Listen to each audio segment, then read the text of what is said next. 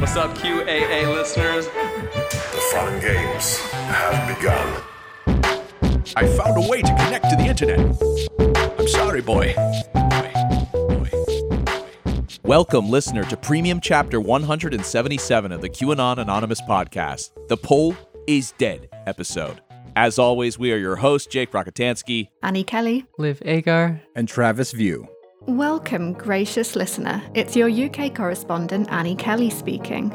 Last time I was talking to you directly, it was about the ignoble coward Paul Joseph Watson, and I subjected you to listening to several of his vile rants on race, feminism, and abortion. Today, by way of an apology, we're going to be discussing a different Paul, a more famous Paul, and I'd go as far to say a much better Paul. I thought this was a follow-up to the last episode. I'm very sad now. Yeah. Sorry, Liv. Your dreams didn't come true on this one.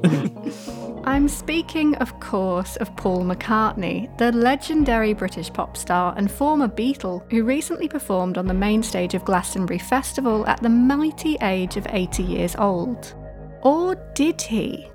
This latest episode, in what QAA fans are calling The Summer of Paul, explores a conspiracy theory cooked up in the late 1960s by groovy young hippies and late-night DJs that claimed the real Paul McCartney had been tragically killed in a car crash in November 1966. His surviving bandmates, John, George and Ringo, at the very peak of their fame, decided to replace their friend with an imposter, a humble orphan named William Campbell, who had won a Paul McCartney look-alike contest. If all of that sounds just a little unbelievable to you, it may reassure you to learn that the Beatles, ever the mischievous pranksters, left a significant number of clues in their lyrics, album covers, and even the reverse vinyl sides of their songs. Well, yeah, you gotta leave clues, you know. Yeah, you can't just switch out the most famous man in the world and not leave some little breadcrumbs. Yeah, exactly. Look, if you're trying to pull one over on society at large and convince them that one of your bandmates didn't die horribly and that he's been with you all along,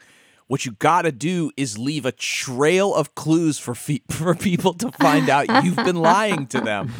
This is how it's done. The real question is, what is the explanation for the existence of these clues in the first place? Because I know, like, lots of QAnon people, they believe that they're part of a satanic cabal, and they can tell this through the secret hand signals and stuff. It's like they say, well, they have to signal that they're part of this cabal for some reason. It's part of being in the satanic club. And other people, like, for example, I know people who are into sort of Justin Bieber conspiracy theories. They're like, he's trying to tell us about what's really going on in the sicko Hollywood elites, but he can't just blurt it out loud because they'll come for him. And so he's leaving clues for us to figure it out. So is it that the rest of the Beatles were like trying to tell their fans what really happened to Paul, and their evil record label or something wouldn't let them know?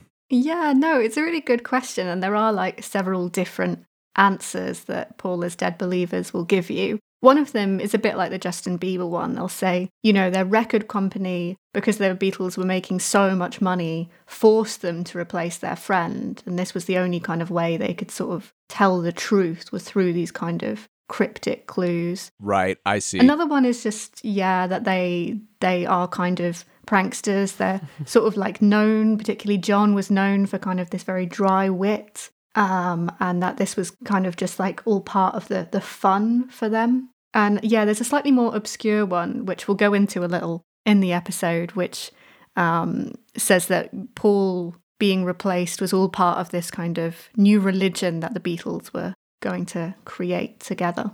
I see. I don't know. I think the first one probably makes the most sense to me. That their friend died in a car accident. They're like, we can't go on. But Paul, he was the heart and soul of the band. We don't want to make music anymore, Ringo. You have been listening to a sample of a premium episode of QAnon Anonymous. We don't run any advertising on the show, and we'd like to keep it that way. For $5 a month, you'll get access to this episode, a new one each week, and our entire library of premium episodes. So head on over to patreon.com/QAnon Anonymous and subscribe. Thank you. Thanks. I love you. Jake loves you.